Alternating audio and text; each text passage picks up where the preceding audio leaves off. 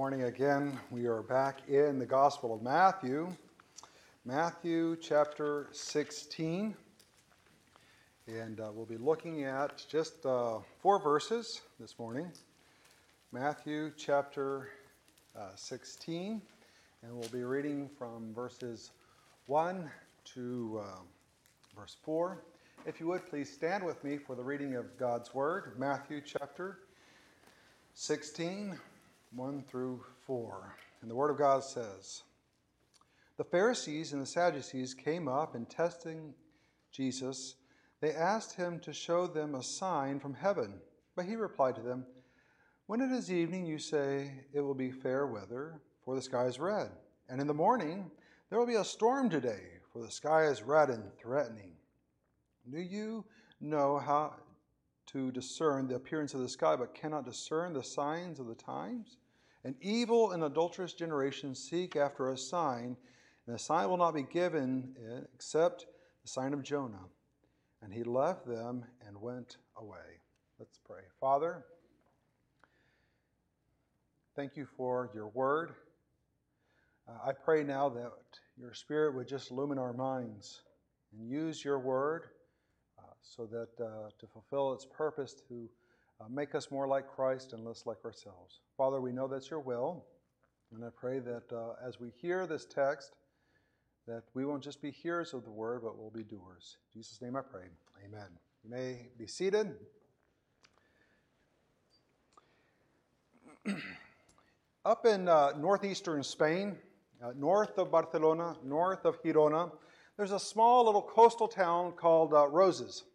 And for many years, it had the very famous restaurant El Bulli. El Bulli had the chef Ferran. He did some exquisite stuff. I mean, you would go and if you could get in, at one point it had like a year out to make a reservation. You had to plan a year in advance just to be able to get there. And once you got there, it's just all these plates would start coming in front of you, a whole tasting menu, 30 plates, 40 plates of just all these little things.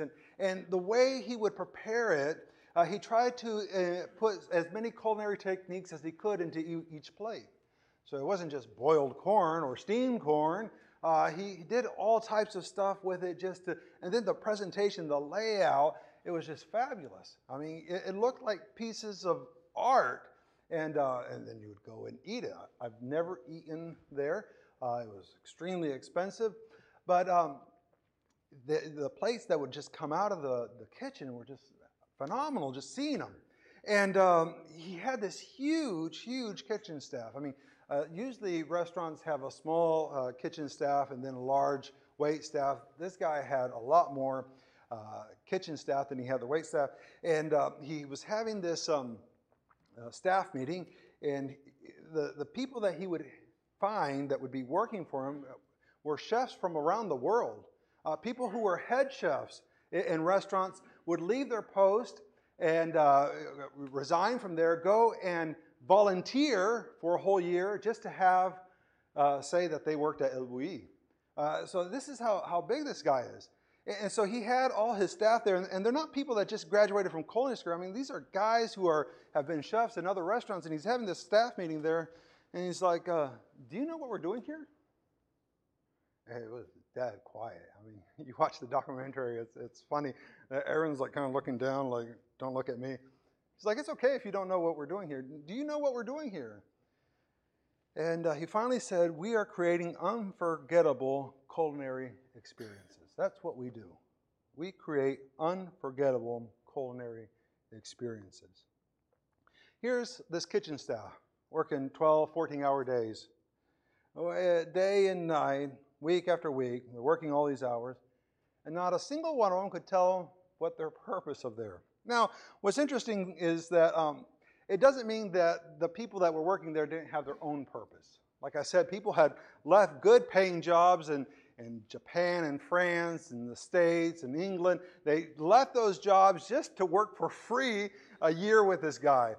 So they had their own purpose of being able to say, "Yeah, I did a year at El Bulli." Some wanted to just learn more, and so many of them had their own purpose for being there. another thing that's very interesting about this, even though that they couldn't say what the purpose was, is that it didn't mean that they weren't putting energy in. Well, they were putting a lot of energy in. 12-hour days, 14-hour days, cooking and cooking and cooking. And the guy, the way he expressed himself, I mean, he couldn't just very nicely ask for stuff. I mean, he just screams at the people, just screams and screams and puts them under pressure and is yelling at them and so forth. So they're dealing with all this stuff, and they're working hard. They're working very hard. They're putting a lot of energy in, but they just didn't understand the purpose of the chef. Yeah, it's very interesting because in the story that we're going to be looking at today, the Pharisees and the Sadducees don't really understand God's purpose. They don't really understand His plan, and so they're getting things wrong. And we could take it a step further to now, cross that bridge, or that time bridge, and come to now that sometimes we don't really get what God is doing. And it doesn't mean that we're not coming here with our own purpose, with our own desires. And it doesn't necessarily mean that we're not working. We can be working very hard. Maybe working in the wrong direction, working at the wrong stuff.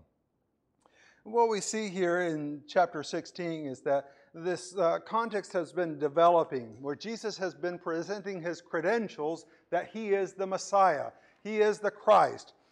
He is the one who is going to establish a kingdom, the kingdom of God here on earth. And He's been doing this through three different ways. The first way is through His teaching. He's been teaching through parables, teaching through the Old Testament, teaching, reinterpreting Scriptures. So that they had misinterpreted Scriptures. Now He's reinterpreting it so that they can understand it correctly. Through His teaching, He's showing His credentials. A second way is through His miracles. He's doing these very powerful miracles. I'm not talking about little magic tricks of making the coin disappear, right? Which hand is it in? I'm not talking about that type of thing. He's making the lame to walk, the blind to see. He's doing these things. And a third way that He is doing that is through fulfilling Old Testament prophecy. He's fulfilling Old Testament prophecy. And you would think then that these people who are the Sadducees and the Pharisees, who are very well versed in the Scriptures, would be able to look at the Scriptures and look at His life and say, wow, it's Him. Just like when you receive a package, you look at the bill and you see what's supposed to be in the box, and then you look in the box and voila, it's the same. You got your order, right? They should have been able to look at the Scriptures and say, hey, it's Christ. But unfortunately, they have rejected Him. They have rejected Him, the leaders have rejected Him, and they're enticing the people to not accept Him. What we're going to be looking at today is that Christians must know the time period we are in by studying attentively God's purpose and plan. That's what we're supposed to be doing. We must know the time period. We must know where we're at. And we do this by studying God's purpose and plan. And what we're going to look at now is our first point, which is an ill-formed question. Verse 1. We see that it starts off with this ill-formed question, and we're going to introduce to two groups, the Pharisees and the Sadducees. The Pharisees were a group of people who were separatists. They were very religious, very zealous for religion. They loved the law, but they loved it to a point that they decided to build barriers around the law so as to make sure that you never broke the law. So if, there isn't a law, but if there was a law that said you can't touch the flower, they said you had to be 6 feet from the flower. Now, that's not what the law said. The law said just don't touch it. You could stand as close as you want and not touch it. But they decided to build rules upon rules upon rules to make sure that you didn't even come close to that flower. And in that way, they thought that they were obeying the law. But the problem with developing rules like that on the exterior is that it doesn't deal with your heart. And that's what they kept on having a problem with. Because as I would say, wow, look at me, I'm staying 9 feet away from that bad boy. There's a pride that swells up in me. And even though externally I am obeying, inside it's not addressing my heart. We know from James chapter 2, verse 10 says, whoever keeps the whole law and yet stumbles in one point, he has become guilty of all. So they have built all these laws and rules, and none of them have addressed the inside. This is sad, because sometimes we do this. We make rules and regulations for our kids, and none of them address their heart. Try to get them to behave a certain way, act a certain way, look a certain way. And we don't try to reach what's going on deep in their heart. And that ends up terribly. And that's what the problem with the Pharisees are having. And another thing about them is that they did not care much for Rome at all. They really disliked Rome. They didn't like how Rome was involved in their nation. They didn't like how Rome told them what to do. They didn't like how they had to pay taxes to the Romans. They just did not like Rome. The other group that we see here are the Sadducees. Now, this group is a little bit different. They're a little bit more involved in politics. Not so. I mean, they read the scriptures and they know the scriptures, but they really love politics, and they're kind of this combination of priestly and nobility. And we know from Mark chapter 12, verse 18, and Acts 23, verse 8, that they did not believe in the resurrection. So they come to Daniel chapter 12, and it says there's a resurrection of the just, and there's a resurrection of the unjust. That doesn't mean that. What does it mean? I don't know what it means, but it doesn't mean that there's a resurrection, right? That's how they would do. What's interesting is that you have these two groups that are opposites. Because the Sadducees, they liked Rome. They loved playing the politics. They loved the authority that they had. Whereas the Pharisees disliked it. Theologically, they were on opposites too, but they have this same enemy. It's Jesus. So they're willing to put aside their differences, to join forces to beat this enemy, Jesus. That's what they're going to do. Now, as we look at this, we see that there are two participles that are defining them. And the first is that they are coming up, they came up, and the second is that they're testing Jesus. And the verb that's dominating this verse is that they asked him. So here they come to ask a question. And specifically what they're asking is for a sign. Now if we were to look up the word sign in the Greek lexicon, we would see that it's a sign or distinguishing mark by which something is known. So any type of mark. For the longest time we had a little mark on the front. Somebody has smoothed it out. We had a nice little mark right there. It was a scratch. But it distinguished this pulpit from all the other pulpits, right? But on a deeper level, a sign can also mean an event that is an indication or confirmation of intervention by a transcendent power. Isn't that great? Doesn't that bless your heart? It means that something which God was involved, something divine happened, a miracle. So a sign can just be a mark, or it can be a miracle. We all know, if we've looked in dictionaries, that sometimes dictionaries will give a definition, but sometimes we'll be out and about and we'll hear a word being used and it won't really fit into those definitions.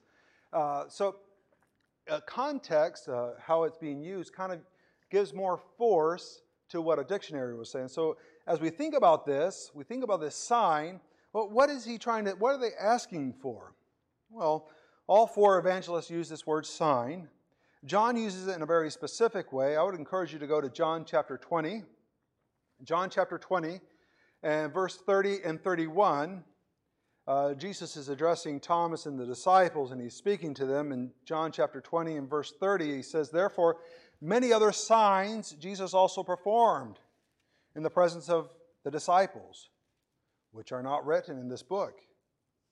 But these signs," his whole book, the whole gospel is designed around 8 miraculous signs that Jesus does.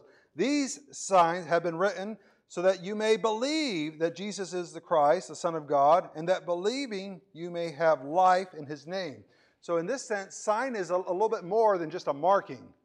It's a confirmation that he is divine. That's what's going on here. So we come back to Matthew and we start wondering, are they looking for like a name tag? Like, I want to see your name tag. And unless you have a name tag, oh, love, here I got it, Jesus, Son of God. Oh, okay, you're good. No, they're not asking for something like that. They're looking for something above, greater. I mean, and we can see this from the context because he uses this preposition. He wants a sign from heaven that comes out of heaven. Now, there's a little bit of difficulty in this, in asking for a sign. And the problem of asking for a sign is that They've already asked for a sign. You remember Matthew chapter 12, where Jesus is doing these miracles and he's healing people. At one point, he gives sight to the blind, and someone screams out in the crowd and said, "This must be the Son of David." And they were like, no. He's doing this by the power of Satan. That's what he's doing. He's doing this by the power of Satan. He's not the Son of David. By saying that he was the Son of David, they're acknowledging that he's the Christ, the Anointed One. They're wanting to have a sign. And they ask him, after they say that he's doing this through the power of Satan, they say, "Give us a sign." Now, what's happened between chapter 12 and chapter 16? Well, just the highlights. I'm just going to give the highlights. He fed over 5,000 people. 5,000 men plus women and children. And he did that with very few resources. Then he walked on water. You remember there was a storm. His disciples were in the boat. They were rowing. They're supposed to be the professionals. They've been out on sea. They know the sea. They're the professionals. And here comes the carpenter. What does a carpenter have to do with the sea? Not very much, but here's the carpenter. And the carpenter stops the water, stops the storm, and gets them to the other side. If you read from John chapter 6, you'll know that they also went to the other side and they had heard what Jesus had done. So they knew about the walking in the water and the calming of the storm. And then Jesus fed 4,000 men, without including women and children. And of course, he's healed all kinds of people. It said, whatever ailment they had, they brought them to Jesus, they put them at Jesus' feet, and Jesus healed them. So what other sign can he possibly do for them? What else can be done that can change their heart, their hardened heart, to accept that he's the Messiah? That's the difficulty with signs and looking for signs, looking for confirmations, is that our heart is never satisfied. We want something else. We remember Gideon, right? Puts out the fleece, puts it out again. God says, "Go, just get to it, obey." Signs are very difficult because we think we will have more confidence, but it doesn't create more confidence. Now, what we see here is that pride aligns their motives with Satan. Pride aligns their motives with Satan. We all come with presuppositions. And when they're coming to Jesus, they're coming with certain presuppositions. They're not just some blank slate. And it says there that they're coming to test Jesus. That's what they're doing. They're testing Jesus. This word, this exact same word, the other time that it's used in Matthew, is used in Matthew chapter 4, verse 1, where it's in reference to Satan, and Satan wanting to test Jesus. So in a certain way, their pride is making them act like their father, like the God of this world. That's what they're doing. Their pride aligns them. It doesn't put them closer to God. It aligns them with Satan. And just as Satan acted to tempt Jesus, now they're going to test Jesus. They're going to tempt him. In a certain way, they are assuming that they are right and Jesus is wrong. They're the ones in the right and Jesus is wrong. Have you ever heard of people like that? God did a mistake when he let me have this sickness.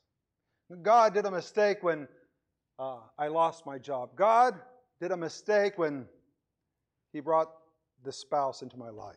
Whatever it might be. And they blame God and they think themselves as righteous before God and that they're the right ones and the other people are wrong. They're coming with a certain pride before. And then they're also thinking that they're morally superior to Jesus. You come and give an account. Let's see if you really are. Let's write down. Let's see if you pass this test or not. Can you imagine? To their creator, their sustainer, they're asking a test after he's done so much. There's a pride and arrogance that says, it's not enough. You need to do something else. Pride grasps for power. It does. Pride grasps for power. Here we see both the Pharisees and the Sadducees. They're coming to Jesus because they just don't like how things are going. He's gaining influence. They're losing their influence. They want to have this power. It's something very interesting about how sometimes we start ministries, and we start ministries with the idea of serving. And we want to serve. We don't have anyone that puts out the music for the choir because we don't have a choir right now, right? So I'm going to let's use person X that is in charge of putting the music for the choir members. I don't know who that is. I don't know if that thing has ever existed, right? That's their ministry. Somewhere along the line, though, that ministry of serving all of a sudden becomes their ministry of serving. And someone decides to help them out, and they put the music in the folders before them. Ha, ha, ha. What are you doing? Well, I thought I'd help you. And then it starts talking. They thought that, I guess that I'm just too dumb to put music in folders. What happened? Somewhere along the line, they became prideful. And it wasn't an act of service anymore. It was their ministry. And someone has infringed upon it. They're grasping for power. The other thing pride does is pride corrupts the mind. It corrupts the mind. They should have come to Jesus and asked humbly how they could know God. But instead, they're motivated by their pride. They should have come and said, how can I follow you? How can I be right with God? But instead, they're not worried about that. They want another sign. There's something very interesting about pride and how it corrupts our mind. And I'll use another illustration here. Sometimes we'll hear people gossiping, slanderous, talking bad about somebody else. And in our mind we'll say, that is wrong, it's sin. In fact, not only that, if that person were to come to us, we would tell them what they need to do. First, they need to humble themselves before God. They need to confess their sin, and then they need to go to that person and say, I'm sorry, this is what I've done. They'll be able to tell that person just like that. But what happens when we do it? All of a sudden we get amnesia. We don't even know what to do spiritually. Humble myself? Well, I'll talk to God. We don't know. It corrupts our mind and we don't know what the next step is. Now, please don't think that I'm somehow giving an excuse that you can continue doing these type of sins because it's corrupted your mind. No. We have to humble ourselves before God. We have to confess our sins. We know from Romans chapter 1, verse 20 through 22, 23, that when we sin, God hands us over to our own corruptness. So it takes humbling ourselves before God and letting Him illumine our minds so that then we can take the log out of our own eye, right? They should have humbled themselves, confessed their sins to God, apologized, followed after Him. But instead, they're going to ask for a sign. Now, what we see here is now this leads, an ill-formed question leads to an undesirable answer. It leads to an undesirable answer. Matthew chapter 2 says, but he replied to them, when it is evening, you say, it will be fair weather, for the sky is red. So here they are, these Pharisees. They want a sign from heaven. In Greek, the word heaven and sky are the same word. So you want a sign from heaven? Look up at the heavens and you see the red sky. I give you. It's not what they're really looking for, right? He points to the sky, and I guess Jesus has a little bit of a sense of humor in that way. And he tells them, "Look, you do this all the time. So you look at the clouds and you say, oh, look, clouds in the evening. We're going to have fair weather the next day." Verse 3, but in the morning there will be a storm today, and the sky is red and threatening. It's gloomy, it's dark. And somehow they can tell the difference between the two things. They can look at the clouds. Now, they've never studied meteorology. They don't have degrees in it. They're the Sadducees and the Pharisees. They've studied law. They've studied the scriptures. They've studied politics. But they're not meteorologists, but they can go out and look at the signs in the heaven and make certain determinations. And what it says there, it says in verse 3, do you know how to discern the appearance of the sky, but cannot discern the signs of the times? This word for times carries this idea of a time period, but it can use in a special sense as a period characterized by a special an aspect of special crisis. What's the crisis that's about to happen? The crisis is that the God of this world is about to be dethroned through Christ dying on the cross, rising from the dead. That's the crisis. They don't understand the crisis. They don't understand what's about to happen to who they're following. But here's these people, they can look at the sky and they can make a certain determination. I don't think we should have a picnic tomorrow. I think tomorrow's going to be a great day for a picnic. But they're not able to discern spiritual things. Now, what this brings is the sadness of their discernment. The sadness of their discernment. The Sadducees and the Pharisees, they were theological leaders of Israel. They weren't weathermen. This is just a side note. Being a weatherman is the only profession where you can be wrong 90% of the time and still have a job. It's just a fact. Any other person, 25%, you're out of there. Not weathermen, they can be. But here's these, they're not even weathermen. And they can look at the sky and they can discern things. I wonder how that would be for us today. Because I feel that sometimes we probably have the same problem. See, we have a lot of information about sports. And based on this thing and this and that and the other, this person's going to win the Super Bowl. And based on how this team is playing and that team and Madrid against Barcelona, I think Madrid's going to win the Copa del Rey. And I don't know who watches golf, but somebody watches golf, they have to. This person is going to win. And you have all this information about sports. Some people have a bunch of information about plants. This is this type of plant. It needs this type of soil. It has this type of fungus on it. You got to use these type of fertilizers on it. And this type of plant needs this type of light. And they have tons of discernment on plants. There's other people that have tons of information on stock markets. They can tell you where we're at, where we've been, and they can tell you pretty close, not like a weatherman, but really close to what we're going to be tomorrow, next week, a month from now. They have discernment about that. Some have discernment about politics. Oh, they study politics. They can tell you what the next 4 years, what the next 8 years is going to look like. Around the world, they can just tell you the whole political climate. And they have discernment from looking at different political leaders and so forth. They can tell you. But you ask them one spiritual question, they look like a deer caught in headlights. What? I'm not saying that it's bad to know any of these things, to know sports, to know plants, to know stocks, to know politics. I'm not saying it's bad. But when you can't even make a spiritual comment, and you have no spiritual discernment at all, that's sad. And that's what he's saying to them. You can look at the sky and tell what the weather's going to be like, but you don't know what time period we're in. You don't know about the crisis that's about to happen. You better jump ship. You better start following me, is what Jesus is saying. But they just don't get it. Now, why should we be following Jesus? Why should we be knowing His plan? Why should we be knowing His purpose?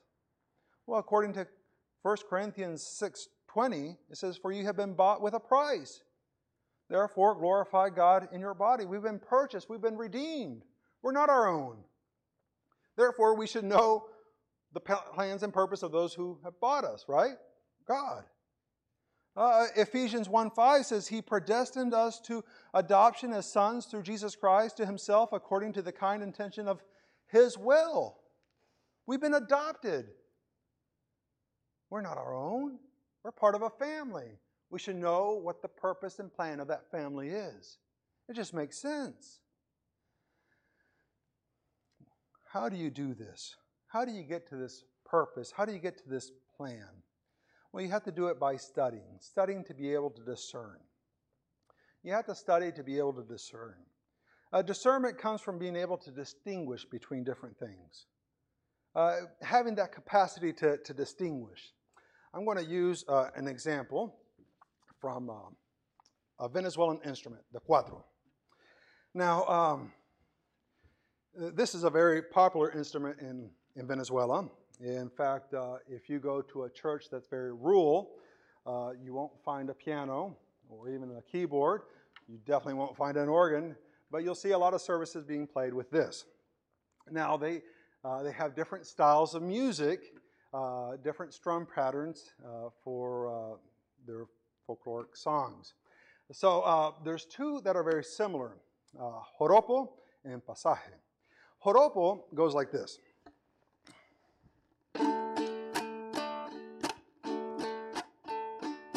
That's joropo. Pasaje is very similar, but it's a little bit different. It goes. Do you see the difference? I'll do it one more time. This is joropo.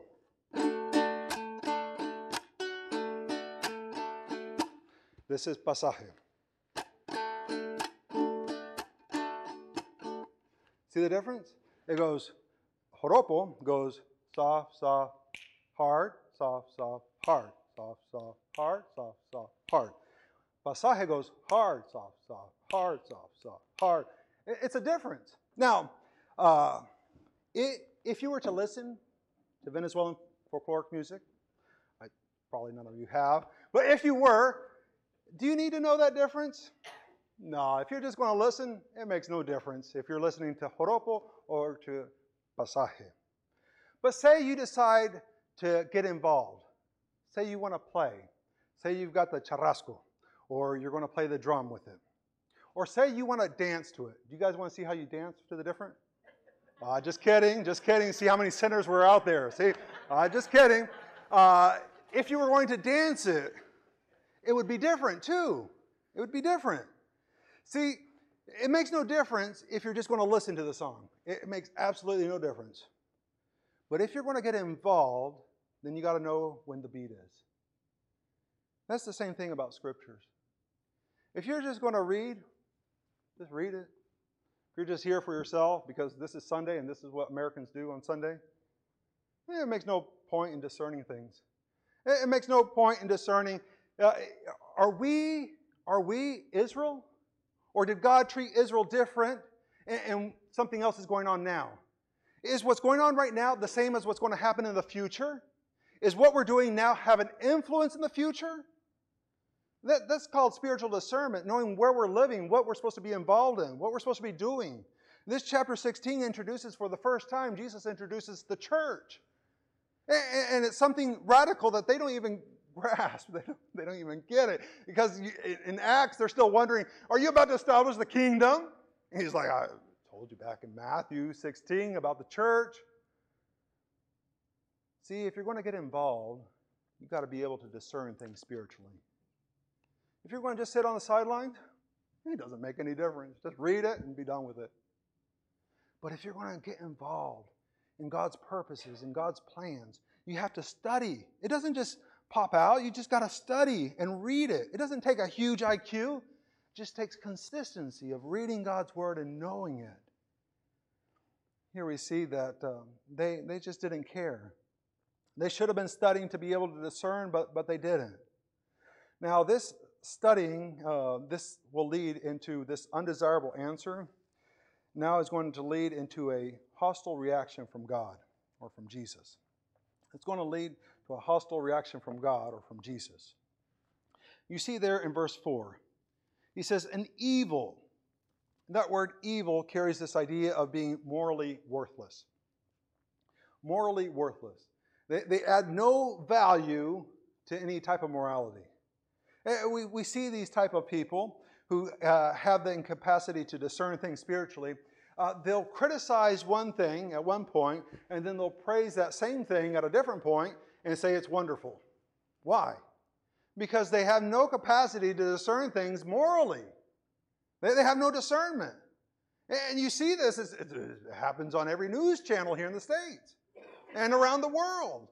In any conversation that happens, people will praise those things that they like, and then they'll criticize things that happen to not like. And what's the basis? It's just on what they like and what they dislike. And here's Jesus, he calls them, he says, you are worthless. Morally, you are worthless. You are evil. Not only are they evil, but they're adulterous. Now, we understand adultery in the sense of sin, where someone commits adultery. But it's the idea of being an unfaithful creature. An unfaithful creature. And that's what he's trying to describe. In Venezuela, my parents had this, it was kind of a mutt. And this dog was supposed to be the guard dog of the church. And I would feed the dog, I would pet the dog. And then I would turn around to talk to somebody, and sure enough, he would bite me. I mean, this thing, and he would go like that. He'd kind of sneak behind people and grab them, right? He was an unfaithful dog. You would feed that thing, you would pet him, and he would just be wagging his tail back and forth, and all happy, and then you would start doing, and he'd come and bite you. This is what they are. They're unfaithful. Their creator, their sustainer is there, and they'd rather be with the God of this world. So he calls them their evil and adulterous generation. And what do? They seek after a sign. They're looking for a sign. That's what they want. This is hard because many times as Christians we want to pray that God will give us a sign. And sometimes when we're praying for a sign, it shows more our lack of faith than our desire to know the will of God. That's what they're asking. They're asking for a sign, and he's saying you're an evil, adulterous generation that seek after a sign. The only sign that's going to be given is the sign of Jonah, which he's already described what the sign of Jonah was, that he was in the belly of the sea monster for 3 days and 3 nights. For them to see that sign, they're going to have to totally reject Jesus as their Messiah. That's the only way that they're going to see that. And they'll crucify him, and he'll spend the 3 days and 3 nights. And that's how deep that they're going to go in rejecting their king. That's the only thing. And then it says, and he left them and went away. Theologically, they don't have a clue what that meant. That Christ has just walked away from them. They had an opportunity to say, I want to follow you. I'll give up everything. I'll go just after you. And it ended up with Jesus walking away from them because they were looking for a sign rather than accepting all the signs Christ had already given them. Many times we go searching after signs even though God has revealed himself here. And we can know him. We can put our faith in what he has revealed. We see that Christians must know the time period we are in by studying attentively God's purpose and plan. That's what we're supposed to be doing. We're supposed to be studying attentively God's purpose and plan. See, an ill-formed question will lead to an undesirable answer, which will lead to a hostile reaction from God. So what do we do? What do we do? I think the first thing we need to do is examine our heart. What's motivating me to go towards God? What's motivating me to seek after God? Is it to say, you need to do one more trick? I just don't know if I can trust you. Do one more trick, do one more miracle, and then maybe I'll trust you. No, we got to examine our heart. And one thing that we got to see is, are we asking questions that we should know the answer to? Boy, I'd really, really, really like this girl. Beautiful girl. I think I'm going to marry her. She's unsaved. God, do you want me to marry her? That question's already been answered. Why do you got to ask it again? Right? Sometimes we ask questions that have already been answered. And we shouldn't be doing that. We should be accepting his word and living it out in faith. We should evaluate what God answers us, and we should humbly seek God instead of our personal agenda. Here we see the Sadducees and the Pharisees, they have pride and it's consuming them. They're able to look at natural things, but they're not able to discern things spiritually. And what's sad is that many times us as Christians, we can tell all types of physical data, but when it comes to spiritual things, we're totally lost. And the reason that might be is because you've never trusted Christ as your personal Savior. You've never had that time where you've put your faith in Jesus Christ as your Savior to save you from your sins. And at that moment, he saves you and he puts his Spirit in you that gives you wisdom. And maybe you have no spiritual discernment because you've never trusted Christ as your personal Savior. And I would encourage you today that you would accept Christ as your personal Savior. Let's have a word of prayer. Father, thank you for your word. I pray now that we'll see this example of these people that ask questions that they should have not have asked. They should have asked a different question. They should have asked, can we follow you? Can we know your Father? A whole bunch of different questions that would have showed a humble heart. Father, I pray that we will have humbleness in our heart and we will search after you. Father, that we'll have spiritual discernment to be able to distinguish the times, to understand your purpose and your plan.